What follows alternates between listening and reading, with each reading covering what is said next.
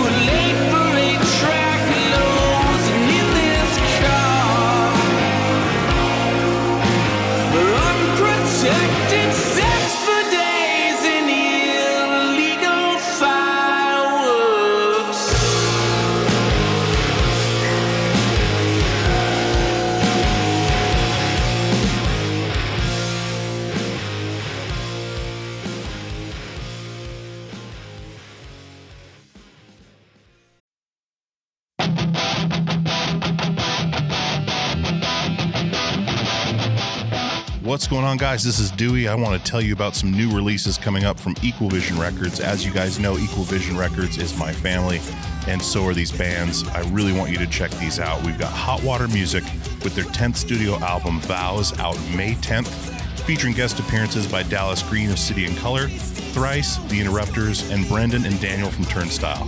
See them on their 30th anniversary tour with Quicksand in the States in May and June, and Europe in November. Hotwatermusic.com for more info. We also have Be Well with their new 7-inch A Tap I Can't Turn Off out now. First new music in 2 years from this band. This band is incredible, featuring members of Battery, Bane, Darkest Hour, and Fairweather.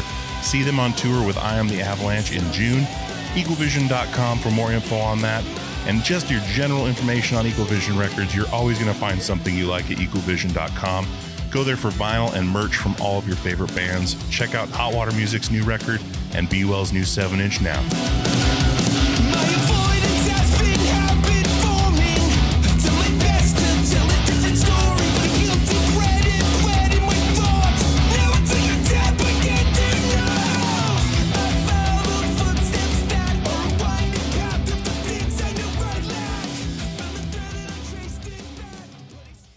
What's going on, guys? This is Dewey from Peer Pleasure, and I want to tell you about our newest sponsor, DistroKid. DistroKid distributes your music across all online platforms. They are an amazing company. I've enjoyed working with them the last few weeks, and they're going to be with us for a while, and I really, really appreciate that. I love working with great companies, and DistroKid is one of them. They have an awesome thing they're doing right now called splits. Now, if you're working, as most people are, online, doing collaborations with people from all over the country, all over the world, as easy as that is with the internet, you want to get those people paid when you put that music online. And splits can do that. You can add an unlimited amount of collaborators to any track. You can change the splits at any time. You can add or remove collaborators at any time. You can see previous splits. And all your collaborators are going to have to do is sign up for a DistroKid membership, a DistroKid account, so they can get paid. And as always, DistroKid never takes a cut. You and your collaborators get 100% of the earnings in total. A couple other awesome things that they do is they set up an official artist YouTube channel. You can use Spotify Canvas, synced lyrics, promo card to promote your release on social media, a mini video for your socials as well. There's just so many awesome things about using DistroKid. And like I said, I don't advertise things I don't use, haven't signed up for. I have signed up for this. It is a breeze, literally a breeze. And you can get going right away. So definitely check out DistroKid, and I want to give you 30% off your first year's DistroKid membership at any level. That is distrokid.com/VIP/PPP for Peer Pleasure Podcast. Once again, that is 30% off your first year's DistroKid membership at any level. distrokid.com/VIP/PPP. Go check out DistroKid right now, distrokid.com/VIP/PPP for 30% off. Bowie, Dylan, Marley. You've heard the names and maybe you've heard their songs, but what about the stories behind the records that made titans of music like these so universally loved and important? Join me, Josh Adam Myers, host of The 500, as each week I go through a different album from Rolling Stone magazine's 500 Greatest Albums list from 2012 with an incredible lineup of comedians, actors, and musicians talking about how the music has impacted their lives. New episodes of The 500 come out every Wednesday. Listen now wherever you get your podcasts. Hey guys, this is Dewey from Peer Pleasure, and I wanted to tell you about Premium Pleasure, our premium subscription service that's available now. peerpleasure.supportingcast.fm is the website. There's 3 tiers, Tier 1, Tier 2, and Tier 3. Tier 1 is $5 a month. It gets you the ad-free experience. Tier 2 gets you access to the Peer Pleasure Passcast. It gets you access to the videos of the interviews. It gets you merch discounts. Tier 3 is $20 a month. That gets you all of that. It gets you the Passcast, gets you the video footage, discounts on merchandise, and monthly Zoom calls with myself and other guests. We're going to have all kinds of stuff in there for you. There's all kinds of stuff in there for you now. There is, I believe, 30 to 40 videos of these interviews. There is multiple episodes of the Passcast. The Passcast is a podcast that I'd started separately that is me and another podcaster or me and a guest discussing a deep dive into their favorite episode of Peer Pleasure. So there's a bunch of those on there. So-and-so and I would talk about the Chino Moreno episode. So-and-so and I would talk about the Yvette Young episodes. And we would do a deep dive and tell where they came from, how we got the guest, stories of that weren't discussed on the podcast or maybe weren't in there. It's just another glimpse behind the curtain. So that's the big deal with this premium service, is giving you a glimpse behind the curtain of how the podcast is made, gives you access to things I'm doing and things that we're doing with the show, gives you, ad-free stuff. It gives you just all kinds of things that we could throw in there to help make it a valuable part of your month. Because I put everything out there on this show. I put everything I have into this show. So being able to give you guys that little bit of extra is a big deal to me, and having your support is a big deal to me, because if we don't support our artists and creatives, we're not going to have any left. So I appreciate it. peerpleasure.supportingcast.fm is the website. Go sign up today and get some of this premium pleasure. What's going on, guys? Welcome to another episode of Peer Pleasure with Dewey Halpus on Jabberjaw Media. I am Dewey, your host with the most, bringing you more great content week after week. This week, we have Marisa Dabice from Mannequin Pussy on the show. This interview I did a while back. Had a bunch of stuff happen where I have, 3 or 4 interviews from a while back that I'm going to be releasing here. So we talk about, the process of their new record and everything else, but the record is out now. It's called Patience on Epitaph, and it is a killer record. This band I discovered on Spotify, randomly driving in the rain with my son to the mall. I don't remember what pulled it up, but I saw the name and I was like, I got to check this out. And what an amazing band. And I was so stoked to talk to Marisa and my buddy over in Philly hooked us up together. A buddy of mine from this day forward, and another awesome dude that's going to be on the show in the future. Anyway, Marisa was awesome. I think she if I remember right, she took this interview from the bath, which was, I think that's how it started. And I was like, man, this is going to be great. And what an interesting human being, and just an awesome artist, and a great interview. This was a lot of fun, guys. So I'm glad you guys get to hear it. This intro is going to be kind of short because I don't have a lot going on. I just wanted to get this episode out and in the world. But yeah, lots of stuff going on here as far as more interviews coming up, maybe some more travel. And I'm glad you guys all liked the Fat Mike episode from last week. What a ton of feedback on that episode, and it looked like a lot of people really enjoyed it, and we had a great time doing it. So thanks again on checking that one out. If you haven't yet, go back and check out the episode with Fat Mike from NoFX from last week. But this week is going to be a lot of fun. You guys are going to enjoy this interview with Marisa. She's fantastic. So enough rambling from me. PurePleasurePodcast.com is the website for all information. Episodes, sponsors, everything you need to know is on the website. I know a lot of people don't use those anymore. It's all just social media. But I like having kind of an archived area on the internet where you can find basically everything we've done and kind of see what's what, if as it were. Okay, so check out our sponsors this week, rockabilia.com. PC Jabberjaw is the code. That'll get you some money off your order. Check out Merge 4 Socks on Instagram and on the web. I wear them every day. They are fantastic. And my daughter's favorite thing on the weekends especially is to pick out my socks for the day. She gets to go through the drawer of Merge 4 Socks and pick out. She always picks out the mermaid ones, I think, and the Frankenstein, surprisingly, because it freaks her out.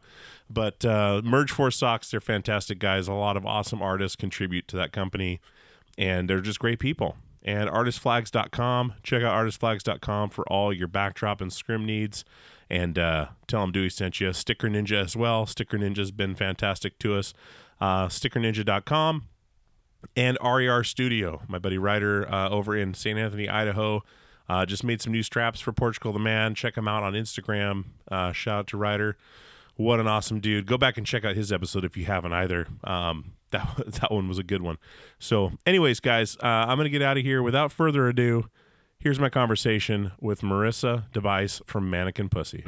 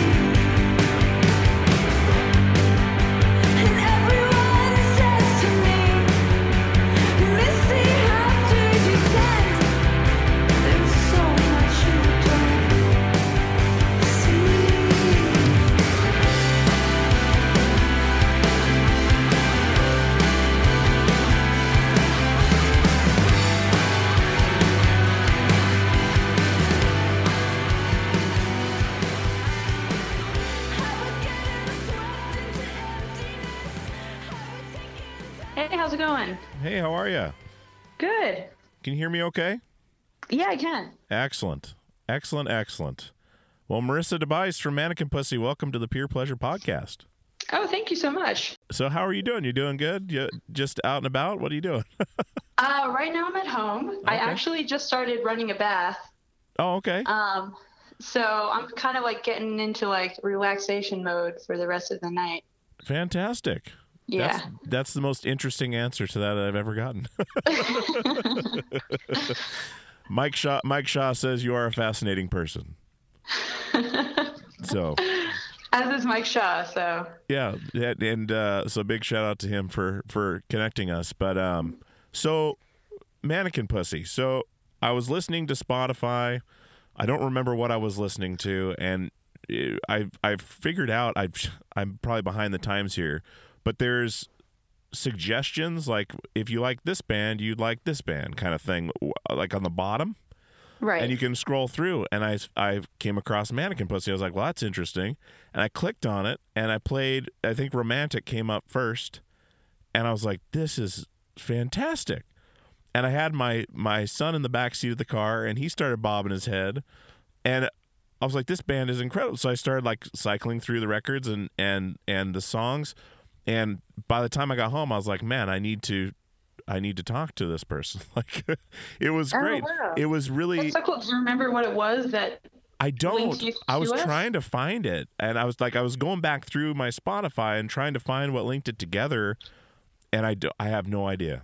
I have no idea. It was a weird, random, rainy day in Portland, and it was literally that song hit. I'm on the freeway, and like there's water all over the place, and that song came on, and it was just super and then once it kicks in with the chorus, there's that aggression that just got me. I was like, this is real. You know what I mean? Like, you can tell when something's real and true, and that was one of those things where I was like, I think I sent it to a couple friends. I was like, check this band out. This is brutal. Like, this is rad. And I haven't had that discovery of a band in a while. You know what I mean? And I'm also coming in late because you guys have been around, but I'm glad I did. And I'm glad we're talking. Yeah, me too. Me too. I'd love to hear what people kind of what that first emotion is when they hear our band. So it's very interesting to hear your experience of it. It's obviously not something I get to experience for us. Sure.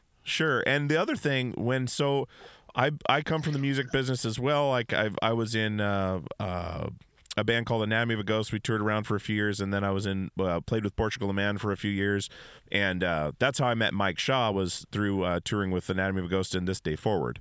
So I always, when someone sends me a band or tells me to check out a band, I hear the record or I hear the song that's recorded, and I'm like, okay, well, what do they sound like live? That's my first thing, because all the studio tricks and everything else. And on Spotify, Romantic comes on, and then immediately after is the Audio Tree version.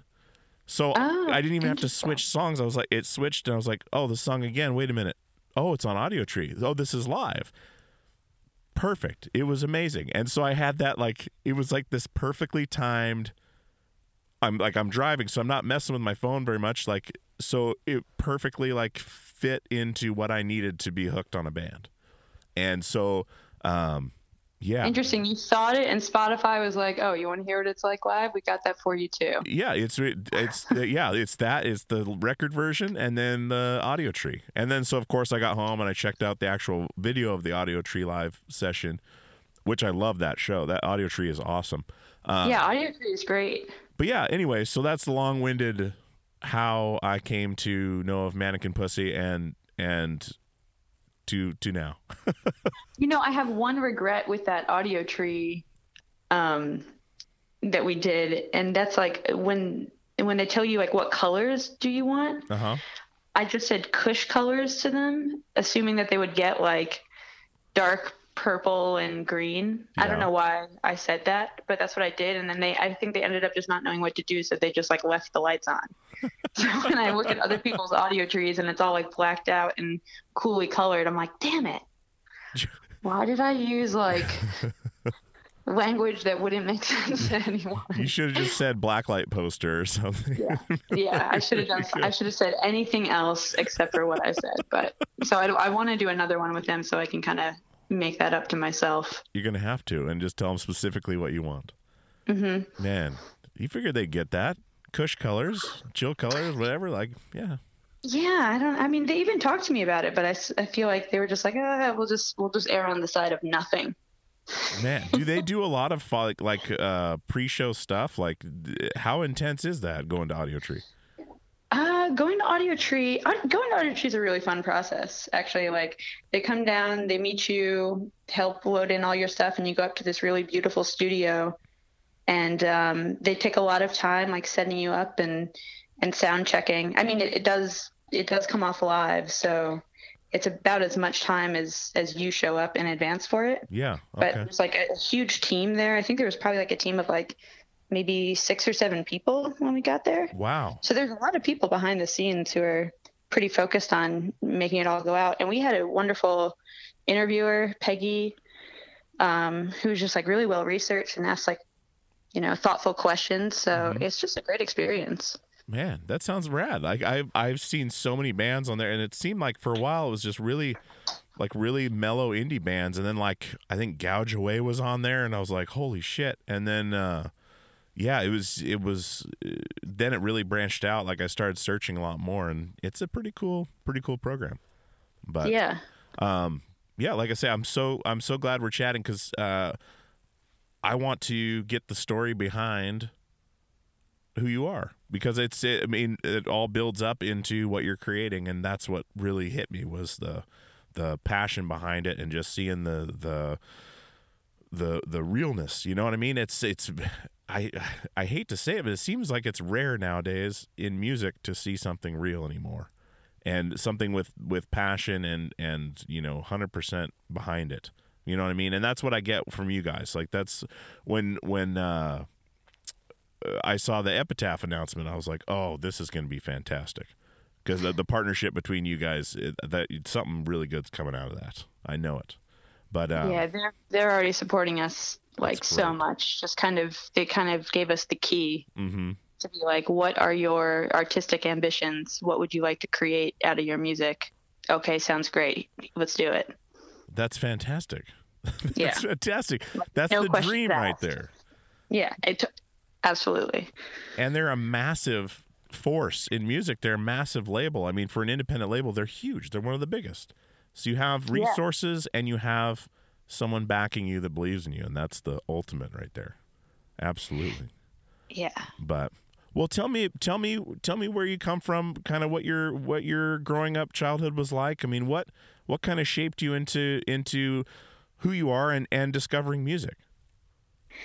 Let's see. I was born in New York, in the city, in Manhattan, and my parents lived down in the Village for a while. My dad was from the Bronx. My mom was from Baltimore, and they met on a train. I think they met on an Amtrak train. Interesting. So I kind of was like a chance occurrence, I guess, in that way.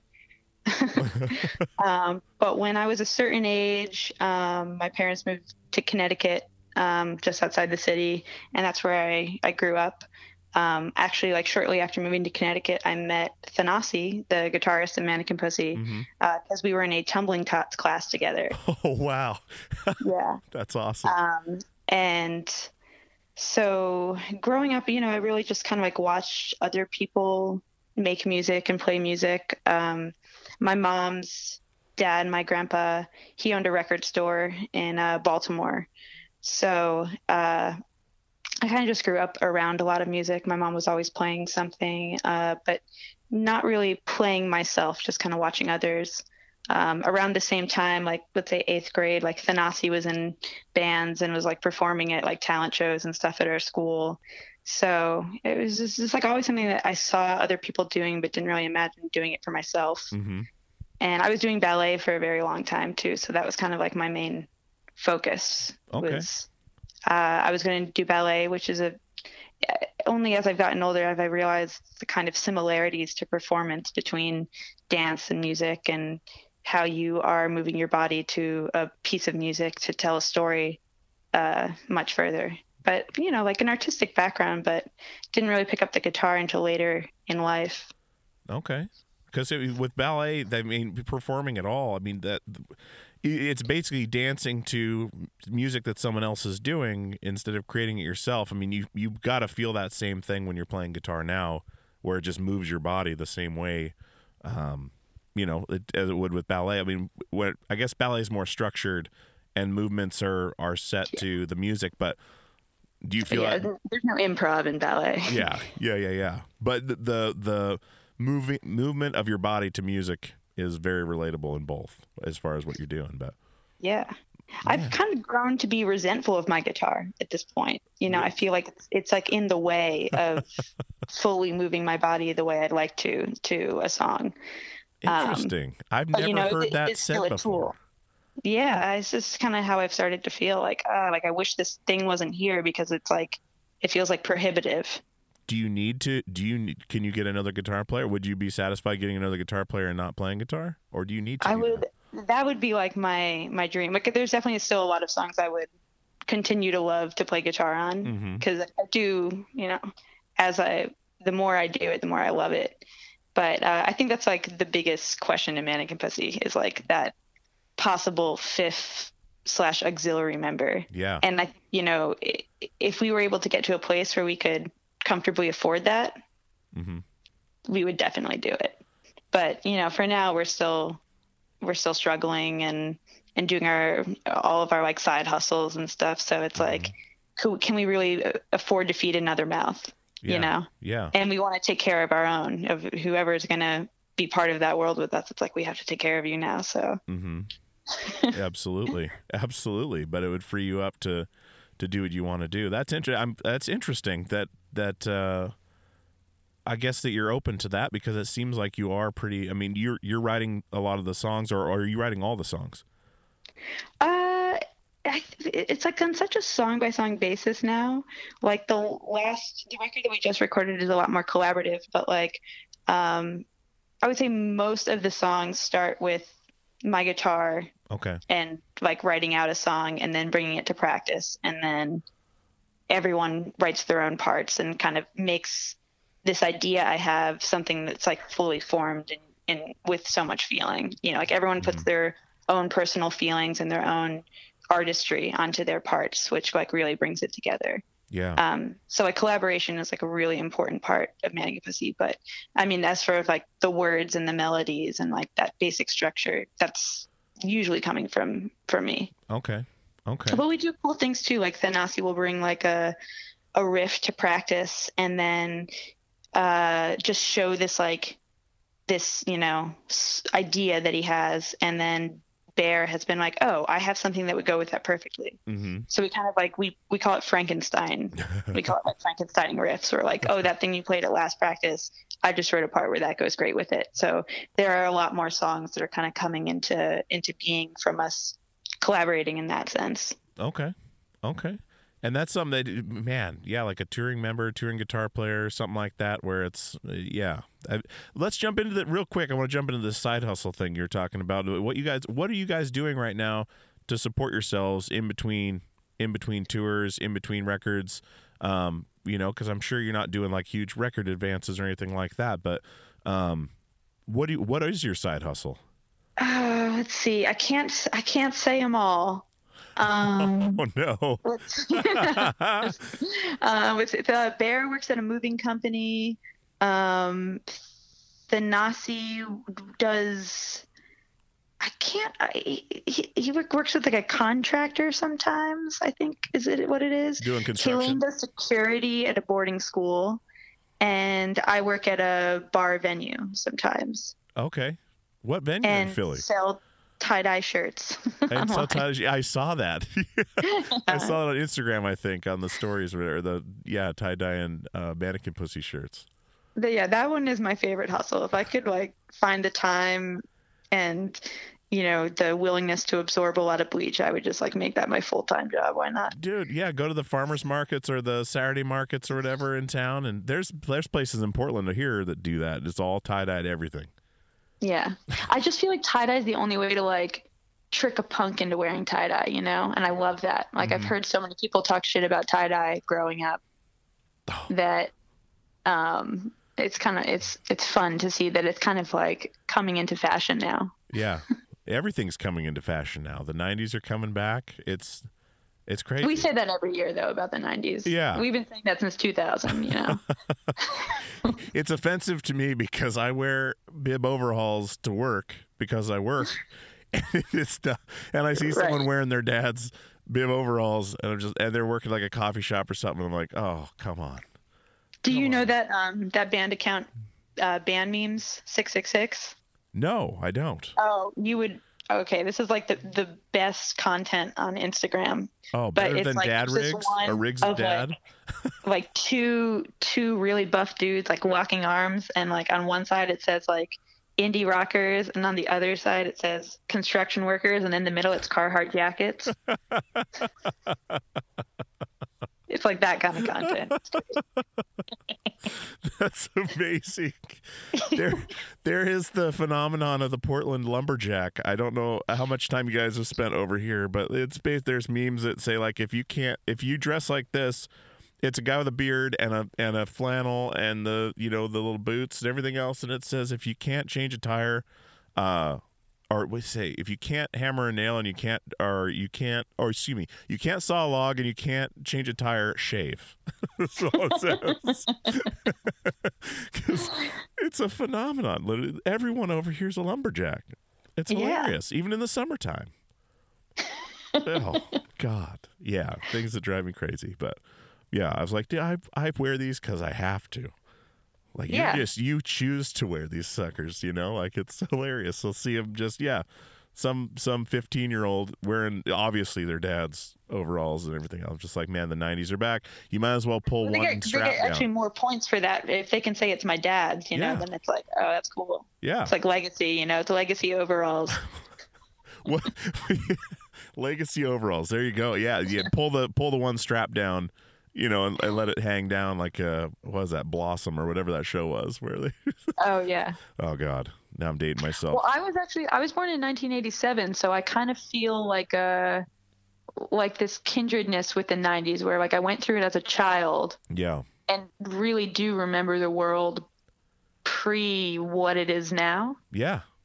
In that feeling of like how much have things really changed, I don't know, but I can remember, I didn't have a cell phone until I was like 16 kind of deal. I didn't have a smartphone until like 5 years ago. Man. So it's like, I can still remember it. And there's definitely, you see that generation now, like, kids in their father's overalls, that wouldn't. So there does kind of sometimes feel like a separation, even in music.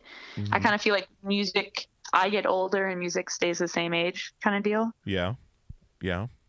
There's a weird it's weird to see the change because I was born in '82, so I remember pre-internet and all. I remember playing outside in the summertime, and I would get like I was joking with my kids the other day about this that they were wanting phones and screens and everything else, and we're like no.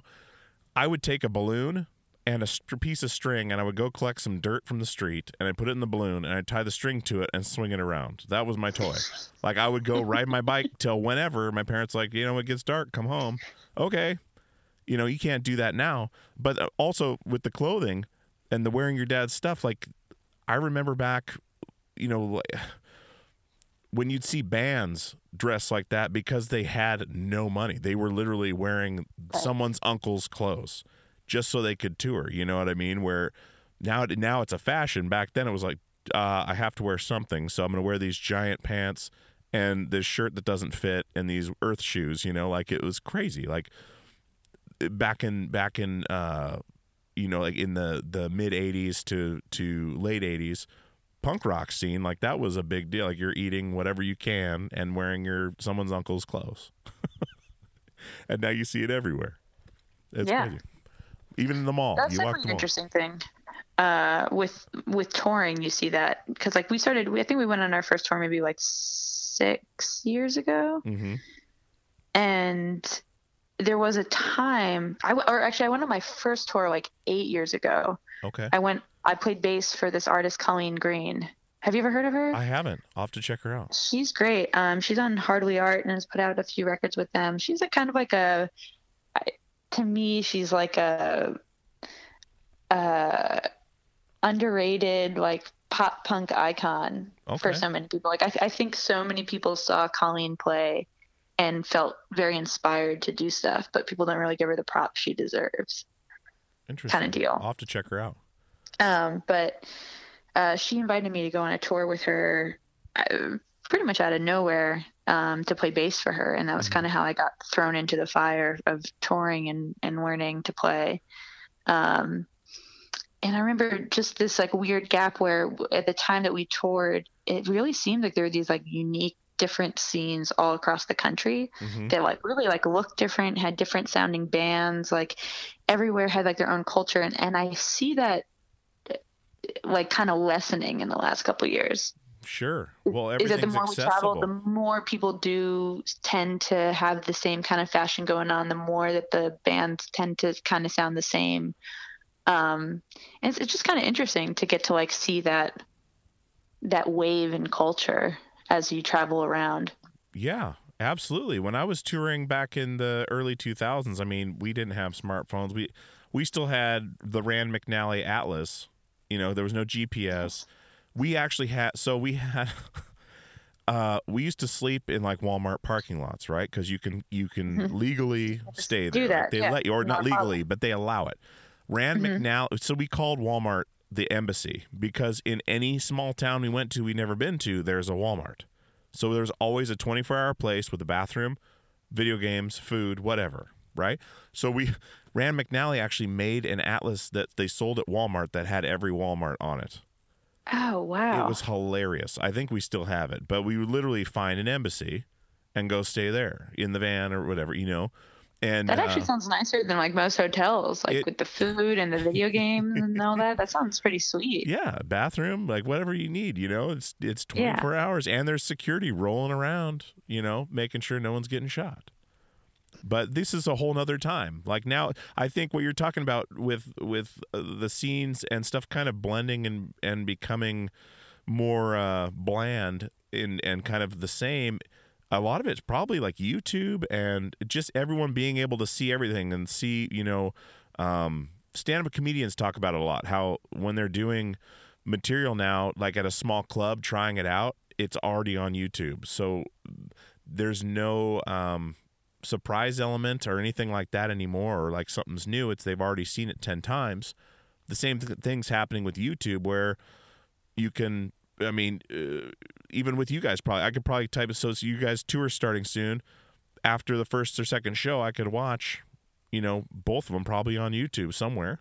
You know what I mean? Yeah. To where you can see what's happening in Philly, you can see what's happening in Portland, anytime you want at the drop of a hat. That's fairly new, it seems like, in the last 8 or 9 years, to where or you watch the news and they're talking about.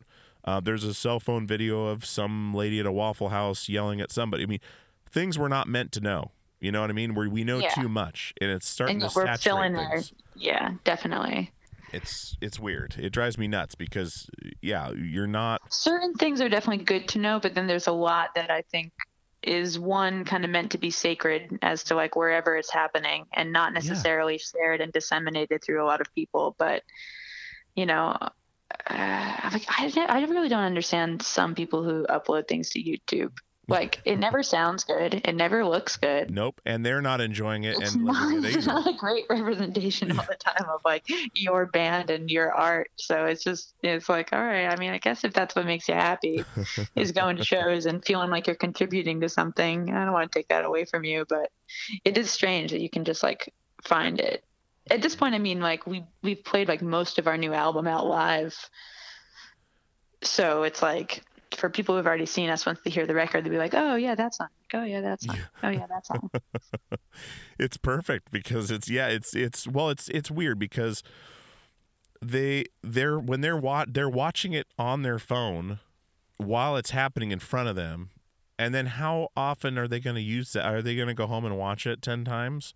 They're not living the experience. They're not absorbing. No, I think about that. I really do. Like that's definitely my like old man yells at cloud moment is when I think about experiencing a live concert with this thing right in front of your face. Mm-hmm. It really does take you. Like I definitely know that there are those moments that you like really want to capture. But think about like, what are you capturing it for? Are you capturing it because it's something you really want to go back to, or you just want to be able to show people that you saw it? Exactly. I think it's the second part because it's exactly, you want to be able to be that person who, oh man, this got this many views, or hey, I was there, check it out, like, but you don't have the memory, it's weird. Like I you feel don't like have that the memory's moment. really all you need. Exactly. There's certain things I definitely want to like capture and remember, but not, I don't know. Yeah. I don't know. Well, get the memory, write it down when you get home, and then if for some reason you start losing your mind later in life, you can go back and revisit it. You know what I mean? But you didn't experience it when it happened. And it's one thing, I don't want to get too abstract here, but these things keep popping as we're talking in my head. I had a class in college that was the relationship between a photo and writing. And one of the things they mentioned was talking about how when the Mona Lisa was painted, it was meant, when he painted it, it was meant to be seen in a certain spot. They lighted it a certain way, and it was meant to only be seen where they put it. But now you can be sitting on the toilet, you can be on an airplane, and Google the Mona Lisa and see it. And it loses all of its luster that the original was supposed to do. You know what I mean? And how photography kind of killed that part of art.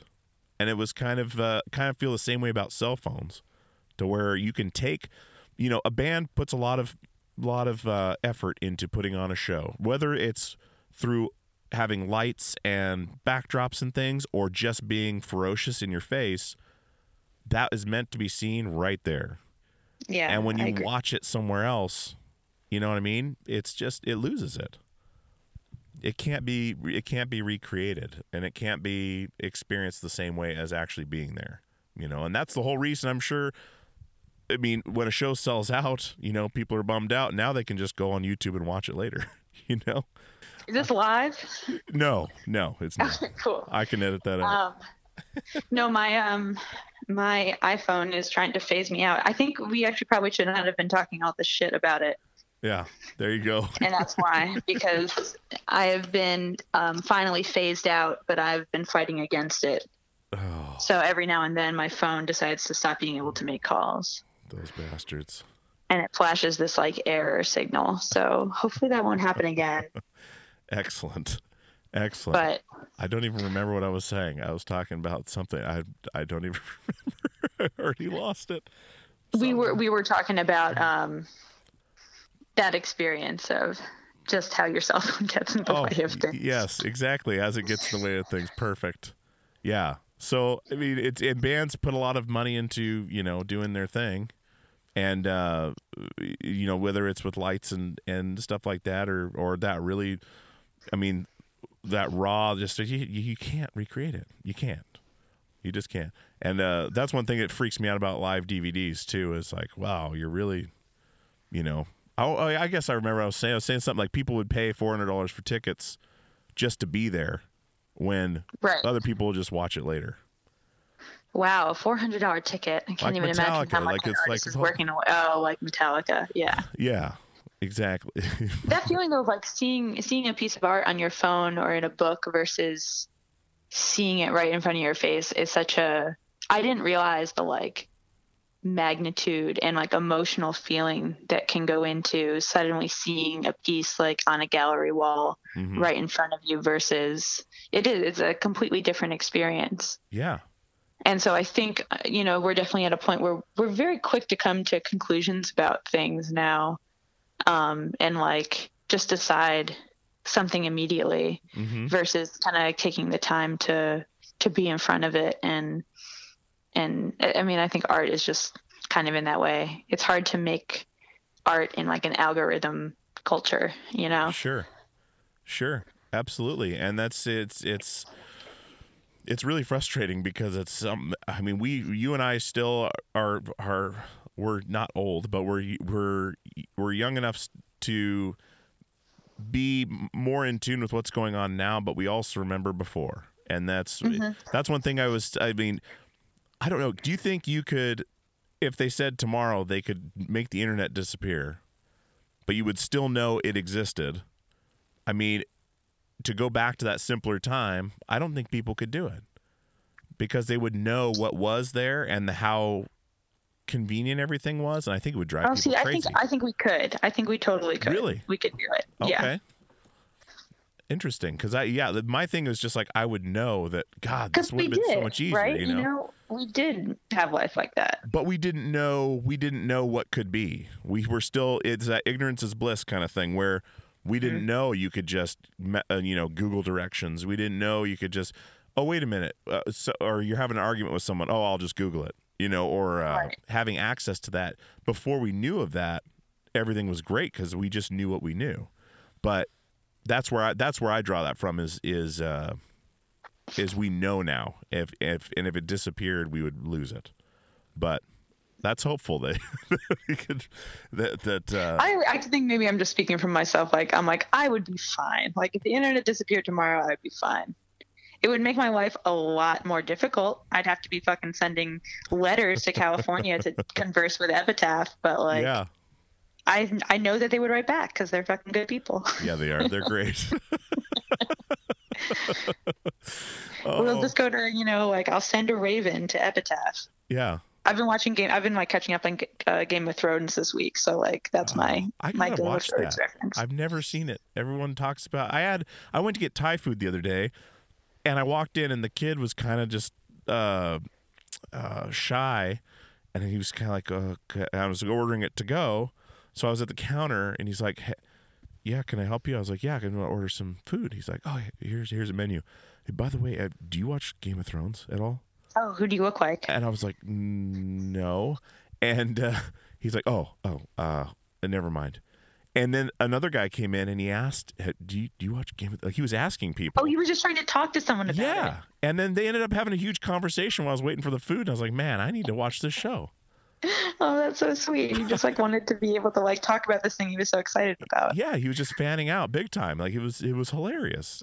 Yeah, it's an epic show. It's really brutal. It lost me for a few seasons where I was like, fuck this show, I'm done. But now it's going to be the final one, so I'm ready to get back in it. Oh my god. Well, speaking of the the live experience, do you remember some of the first shows that really clicked with you as far as bands you saw or performances you saw that really put that fire in you that I could do this or I'm going to keep doing this?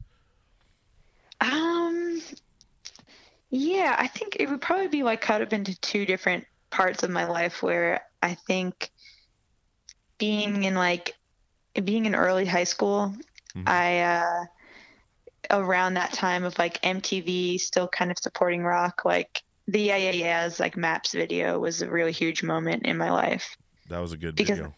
Not only was it a great video and such a beautiful just unforgettable song, Karen O as this mythic rock figure has meant so much to me because I definitely felt like I couldn't see myself playing guitar.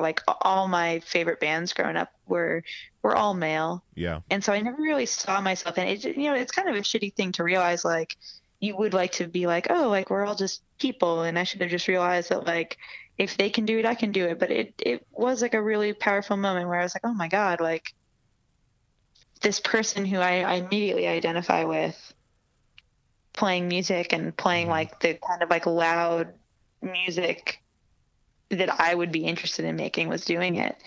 But I still feel like it took me a little bit of time because she wasn't playing guitar. Mm-hmm. She was just singing. And I never imagined myself at all as a singer or someone who could sing. I tried out for plays and didn't get in. And I was very, very nervous and very, very shy about singing publicly. So that was just never something I saw I could do. But I just felt that burning desire to be that. I would love to do that. Man. I would love to just be in that environment. If I could be around music like that all the time, that's what I would want to do. That's incredible because you still had that drive. You had that want. Even though you didn't see yourself doing it, you still, like you said, you tried out for plays at least. If you didn't get in, you still tried. You made the effort. Yeah, Mom. Oh, okay. I was you should just do it. You should just do it in the dance. But there were politics involved at my school. My school it was a really hard place to grow up. It was Connecticut, affluent, very, very rigid in the kind of definition of what a life looks like. Mm-hmm. You know, like you're supposed to stick to a script of life, and it's mapped out for you from like kindergarten. Wow. And my parents were not like that. Like they really came as outsiders to this place and did not grow up in environments at all like the one I was growing up in. Mm-hmm. So they really had a very different attitude towards things. But that was the attitude from like other parents, from other students, from the teachers, from like the administrators, like just everyone in charge. It's like this very, you know, conform and help contribute to I don't know, just a very limiting definition of like what a life can look like. No, I hear what you're and saying. It really made me feel like a fucking loser because I didn't want to do those things Mm-hmm. and couldn't find it in me to care about those things. So I was just like, well, I have nothing because like I don't have the only thing that you're supposed to want. Yeah. And so it just took me a really long time to kind of go on that journey of, oh, maybe I could do something that wasn't presented to me as an option. Mm-hmm. That's interesting. So you had that nature versus nurture, but like fighting each other, where your folks were one way and everything else was another, and you had. That's crazy. That makes sense though. Like that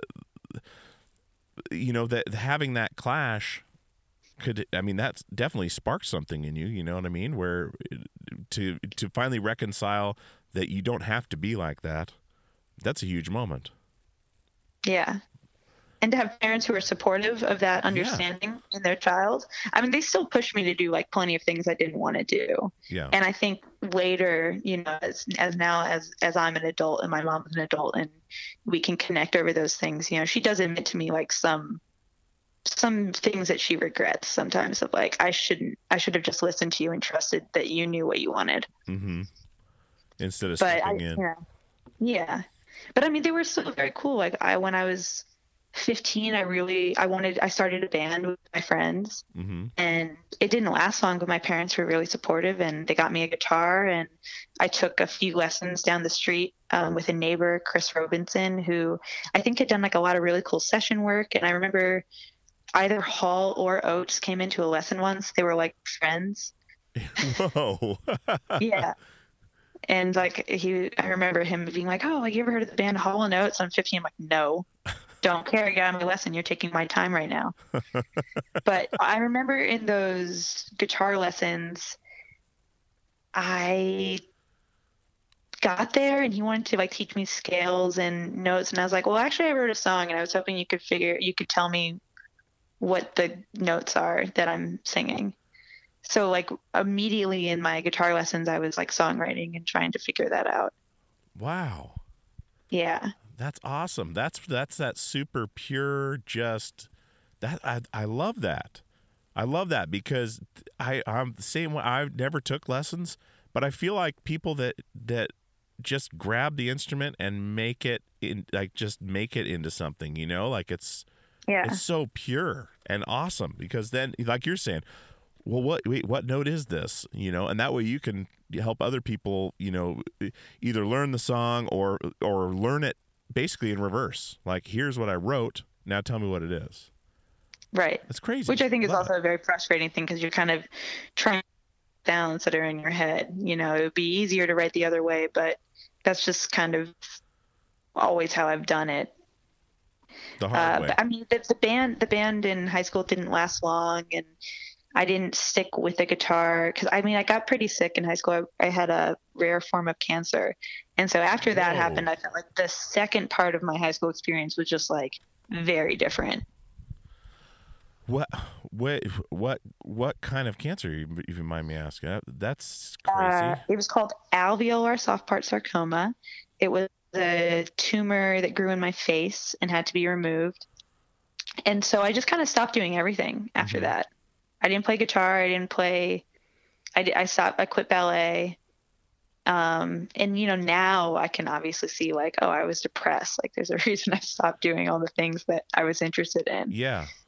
But at that time I don't know. It was just kind of like, I don't know. I was just like, I'm just going to like hang out with my friends and I'll get drunk. It was like that kind of switch. Weird. I was going to say, what did you do with your time? But there it is. Oh, yeah, I started smoking a ton of weed. Smoking a ton of weed and drinking with my friends. Yeah. Again, Yeah. prepping for tour. Oh, my God. Well, I'm glad that worked out the way it did, where they got it out of there and out of it. Jesus, what a blow to get in, at that age.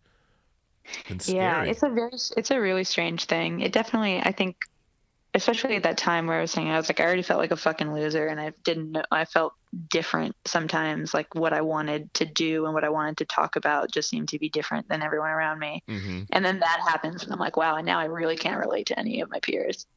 Wow, man. So that was definitely pretty difficult, but through it came a lot of really beautiful things and a lot of beautiful relationships and friendships that I like still have really strongly with people to this day. Mm-hmm. So, it was definitely like a long process to get through, but I feel like once I did, I had a much better understanding of that freedom to be like, well, now I'm really going to do whatever I want with my life. Mm-hmm. Yeah, absolutely. Now I really don't want to like waste my time. So again, it's like all those really terrible things that we go through kind of end up being lessons. You hope. Yeah. Some there's definitely such a, obviously such a thing as a senseless violence and a senseless experience, but certain things, it's like you have to dig for the meaning in them to live with them. Yeah. That's a very profound thing to say, because a lot of people could take that the other way and just let it destroy them and not try to find something from it and not try to dig their way out of anything. You know what I mean? Where they'll just shut down and live that super tiny life, in just either reclusive or, not taking chances and just being, just kind of laying down and taking it, Yeah. That's inspiring and profound. that take and self-destruction is definitely a part of that too. I feel like I recognize so much of that time of like, oh, I was just trying to like self-destruct.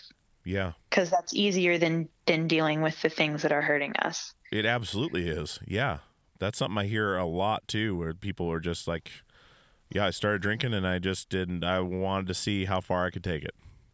Pretty much. Or if I didn't wake up tomorrow, it didn't matter. That's it. I was like, wow. And some of these people are massive rock stars. They're just like, yeah, well, I had all the money and it didn't matter. And, I just went, but, or this happened or this person died or this, this event just basically crushed them, man. Well, I'm starting to see where you get a lot of your fire from, which is, I was very interested in, because I can hear it in your voice and in your performance. I can see it, and it's something that's palpable.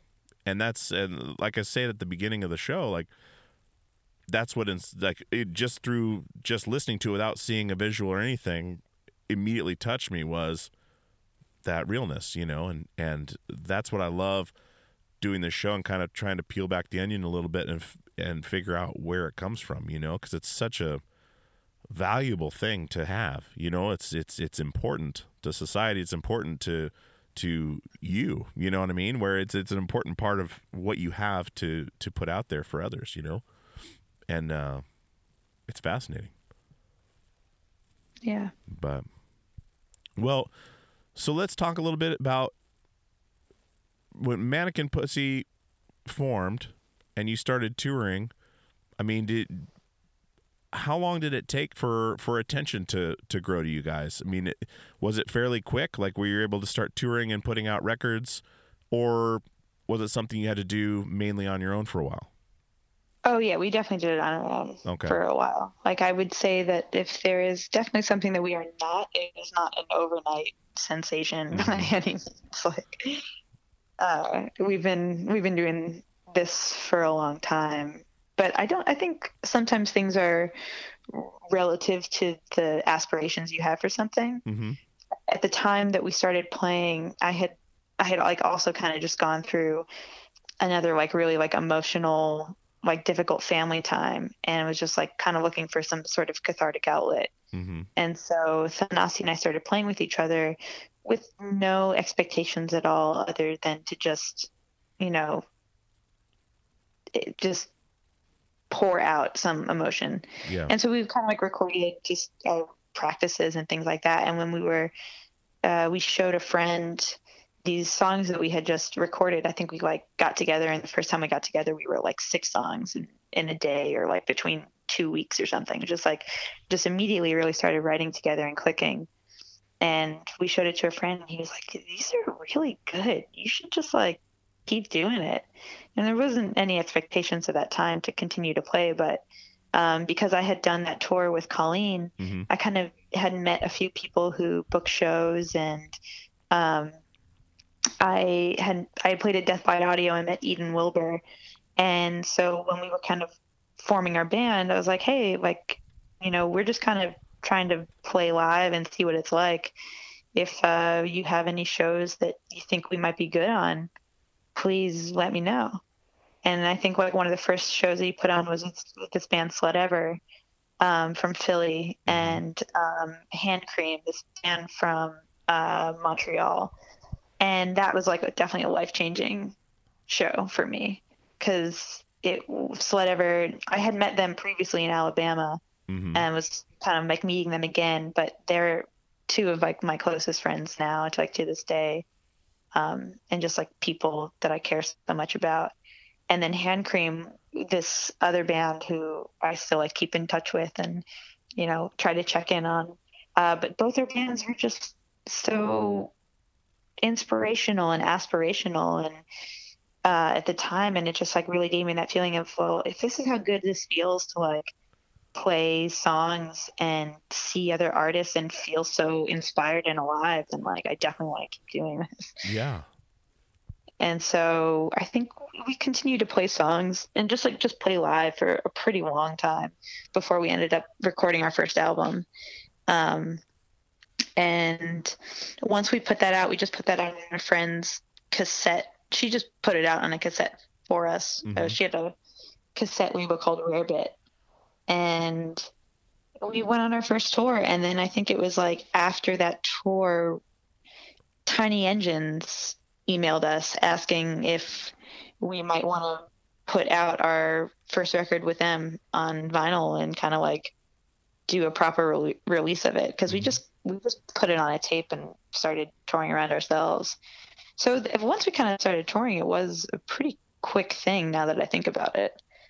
But that was like a span of probably 2 years between starting the band and putting out that album. Sure. Man, that's excellent. I those events are so massive, and where they hit you in your life. You were saying that show just was so profound. I mean, that's what I'm talking about. Like, there's no replacement for that. Real interaction, real, passion, real. I mean, it just hit you at the right time. And that's fantastic. I mean, so what you guys are doing now, you guys got a new record that's going to come out. When is that record going to come out? It's coming out in June. In June. Okay. And it's done. It's recorded. Oh yeah, it's done. It's recorded. I'm actually directing a music video for us on Monday. Oh, badass. So that will be out at the end of April. We're going to put out our first song and video. So it's coming. It's like, it's almost there. It's almost there. It's almost there. It's like what I keep telling myself. It's like, I feel like we've been living with this secret for so long, and it's been so much time in between our records that, we're very ready to finally share this. Excellent. Did you guys record this before Epitaph, where you showed it to Epitaph and they wanted to release it, or is this something that you were in the works for before? We had basically been talking to Epitaph for like 2 years. Wow. And it pretty much just took 2 years to work out going from Tiny Engines to Epitaph. Okay. Because obviously we knew that there were a lot more resources and support with Epitaph. Yeah. Than with Tiny Engines. But, Tiny Engines had been really good to us and showed us that first interest in us and put out 2 albums for us. So getting them to be okay with us going to them just took a lot of time. Okay. So they weren't initially receptive to that. They were. Oh, okay. No. But, I think it kind of eventually became pretty clear that, like, we had ambitions beyond that. And this was some people who are going to be able to come into our lives to, like, really, more or less make our dreams come true. Yeah. Artistically speaking. Yeah. So we did set out to record it kind of like before things were finalized. So kind of while we were making this record, we didn't exactly know who it would ultimately be coming out with. Okay. We just really hoped it was going to be Epitaph. Sure. And we ended up recording it twice, which, as I've talked to a couple other artists, I have found that a lot of other musicians have gone through this process of recording something and then realizing that you maybe need to do it again. Really? What sparked that? What did you hear there that you needed to redo? Well, I think on our end, and like more specifically mine, like there were just a few songs that weren't completely in place the way that they should have been. So hearing them back was just like, this isn't quite ready. Okay. And then we had recorded it with the same people, Evan Bernard and Chris Baglivo, at Big Mama's recording in Philadelphia, where we had made Romantic, that album. Okay. And so like when we were kind of listening to them back to back, we were like, this really just kind of sounds like the same record. Yeah. It was similar sounds, and like the space that Big Mama's warehouse is in was kind of like an emotional place for me for a while, and it was just really hard for me to be there every day. Why is that? I just like had a relationship with someone who was in the space and like spent a lot of time there, and then like just like going back there every day, it's really chaotic there too. Like there's just so much in this warehouse space to sift through, and a lot of people coming and going, and I found it very hard to just like really focus in on this project without getting distracted by emotions or people and things like that. I gotcha. Okay. That makes sense. So then once, we were kind of listening to it as a band, that was brought up, and we were like, well, I mean, we could try recording it again. And that was the consensus that we came to as a band. I mean, we don't do anything unless we all agree to it, basically. Which is great. We're very democratic that way. Good. But we also, we wanted to challenge ourselves to make an album that was really going to sound like this next step. Like, I think you can like really hear a shift in our sound from our first album, GP, to Romantic, where you're like, oh wow, this is the same band, but it sounds different. It's like moving in a new direction. And we really wanted that to be something that would be noticeable to people who have kind of been with us the whole way. Yeah. And if it was going to be a first introduction, as well, then I think I was actually just listening to Romantic today. I haven't listened to it in like probably a year and a half, but I was trying to relearn songs for tour. And I was just like, I really like, I love the way that record sounds and feels amazing. And everything, but I wouldn't want to feel like we were trying to recapture it, know? It was supposed to sound different this time. Yeah. Then you were capturing a moment in time when you made that record already. I mean, I'm a big believer in that you can't recreate it. You can't, I mean, I'm sure when you re-recorded the new record, it was a whole nother animal. Exactly. You can't even just recreate that. I mean, it's a moment in time, it's a snapshot, and then you move on. Like you move on, you're still going to play those songs every night, you know what I mean? And you're still going to be connected to that record, but the next one's the next one, the next one's the next one, unless you're Slayer. It's all the same and no one cares because it's awesome. But that's all you got. You got Slayer. There you go. They've done it and they're stopping too. So, Oh my God.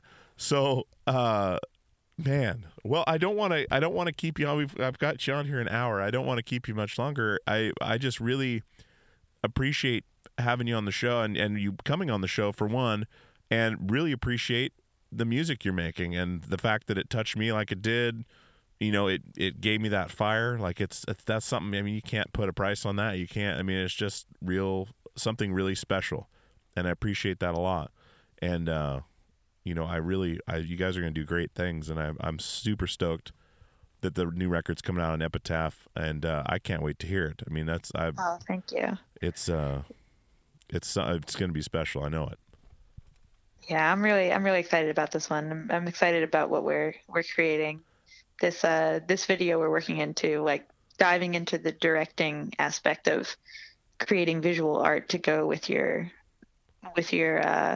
songs is a really special opportunity. You know, making videos is not cheap and is not necessarily easy depending on what it is you want to make. Yeah. So we have a really, really great team working with us on it. So I'm excited to like try on this new challenge. It's fantastic. And that could become a new side hustle for you, is doing videos. Yeah, maybe. Or maybe if it treatments, goes well. Like the directing process has definitely made me so stressed. I feel like I'm going to puke, but like I really deep down, I do love kind of knowing where everyone on a team is at and how everyone plans to be prepared and helping everyone get to that place where it's like you get to set and you're ready to go. So I think depending on how Monday goes, yeah, I would be very open to directing videos for people, but you know, I have a lot of skills to learn myself. Sure, but you're getting there. I mean, one step at a time. I mean, you're doing amazing shit right now. I mean, like, and that's hands down. I mean, that's where I'm coming from. What you've done so far is amazing. So I'm stoked to see what happens in the future, and I mean, really, really appreciate it. Oh, thank you so much. It means a lot. And I think today's been like a kind of a tough day anyway, where you're like, there's so much that goes into music sometimes that has nothing to do with playing music. Yeah. And so it's really hard to get. Yeah, just like it's hard not to get so bogged down on that and then kind of feel fake. I was like talking to someone just today about that. I was like, sometimes I feel like a fucking fake. Like I spend so many hours of my day working on stuff that has nothing to do with like playing. Yeah. It's part of the machine that's somewhat a necessary evil to dip your toe in, you know, as little as you can, but you still have to. I mean, it's to make it work, and it's I know what you're talking about. Yeah, like you really need to keep it together to make sure that it's working and everyone's on the same page about all the stuff. Yeah. But it is a really exciting process. I think that this record is really going to surprise a lot of people as to like what we've made, and I think there's a lot on here for a lot of different kinds of people to enjoy, and I don't know, hopefully bring people together on it. I'm really proud of what we made together, so it's about time to put it out into the world. Yeah, I'm excited to hear it. I can't wait to hear it. This is all getting me all excited about it because I love what you guys do, and it's going to be great. And again, thank you so much for coming on the show. And do you have a title for the new record yet? Patience. Okay. Yeah, we definitely had to learn it the last 2.5 years, so yeah. It kind of seemed fitting. Perfect. Well, I absolutely appreciate you coming on the show and spending an hour with me and just chatting, and I love doing these shows so much and meeting new people this way and getting new insight and it's definitely been one of those conversations, and I appreciate it a lot and wish you all the best. Hell yeah, you're very welcome. Thank you for asking me to do it. I'm glad Mike Shaw was able to connect us. Yeah, I am too. Shout out to Mike Shaw. Yeah, big shout out to Mike Shaw. So I'll let you finish your relaxing evening. All right, guys, I hope you enjoyed my conversation with Marisa Dabice from Mannequin Pussy.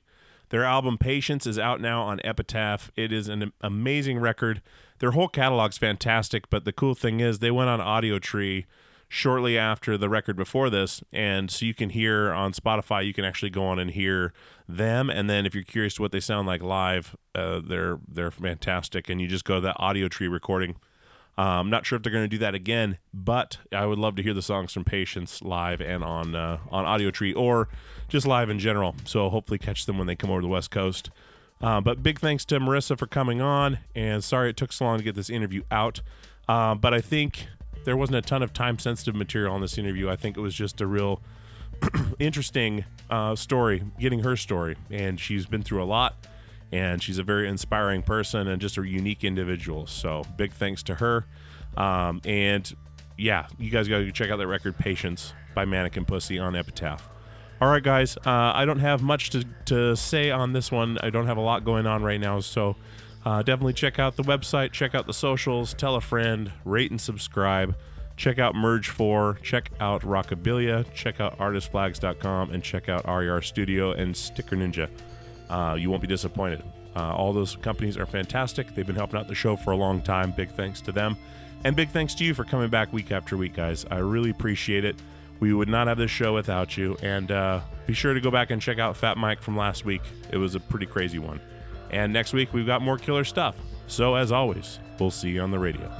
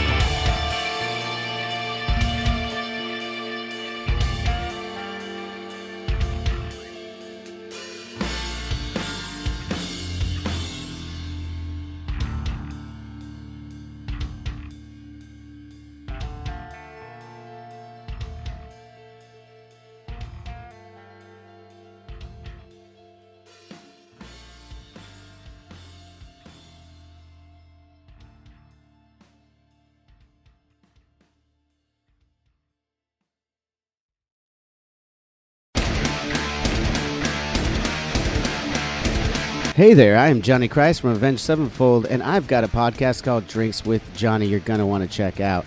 I sit down with a bunch of different people from all different walks of life, from professional wrestlers to actors, comedians, fighters, musicians, everything in between. I'm just looking to make some friends and have a good time doing it. So if that sounds like something you're into, go check out Drinks with Johnny, streaming everywhere now.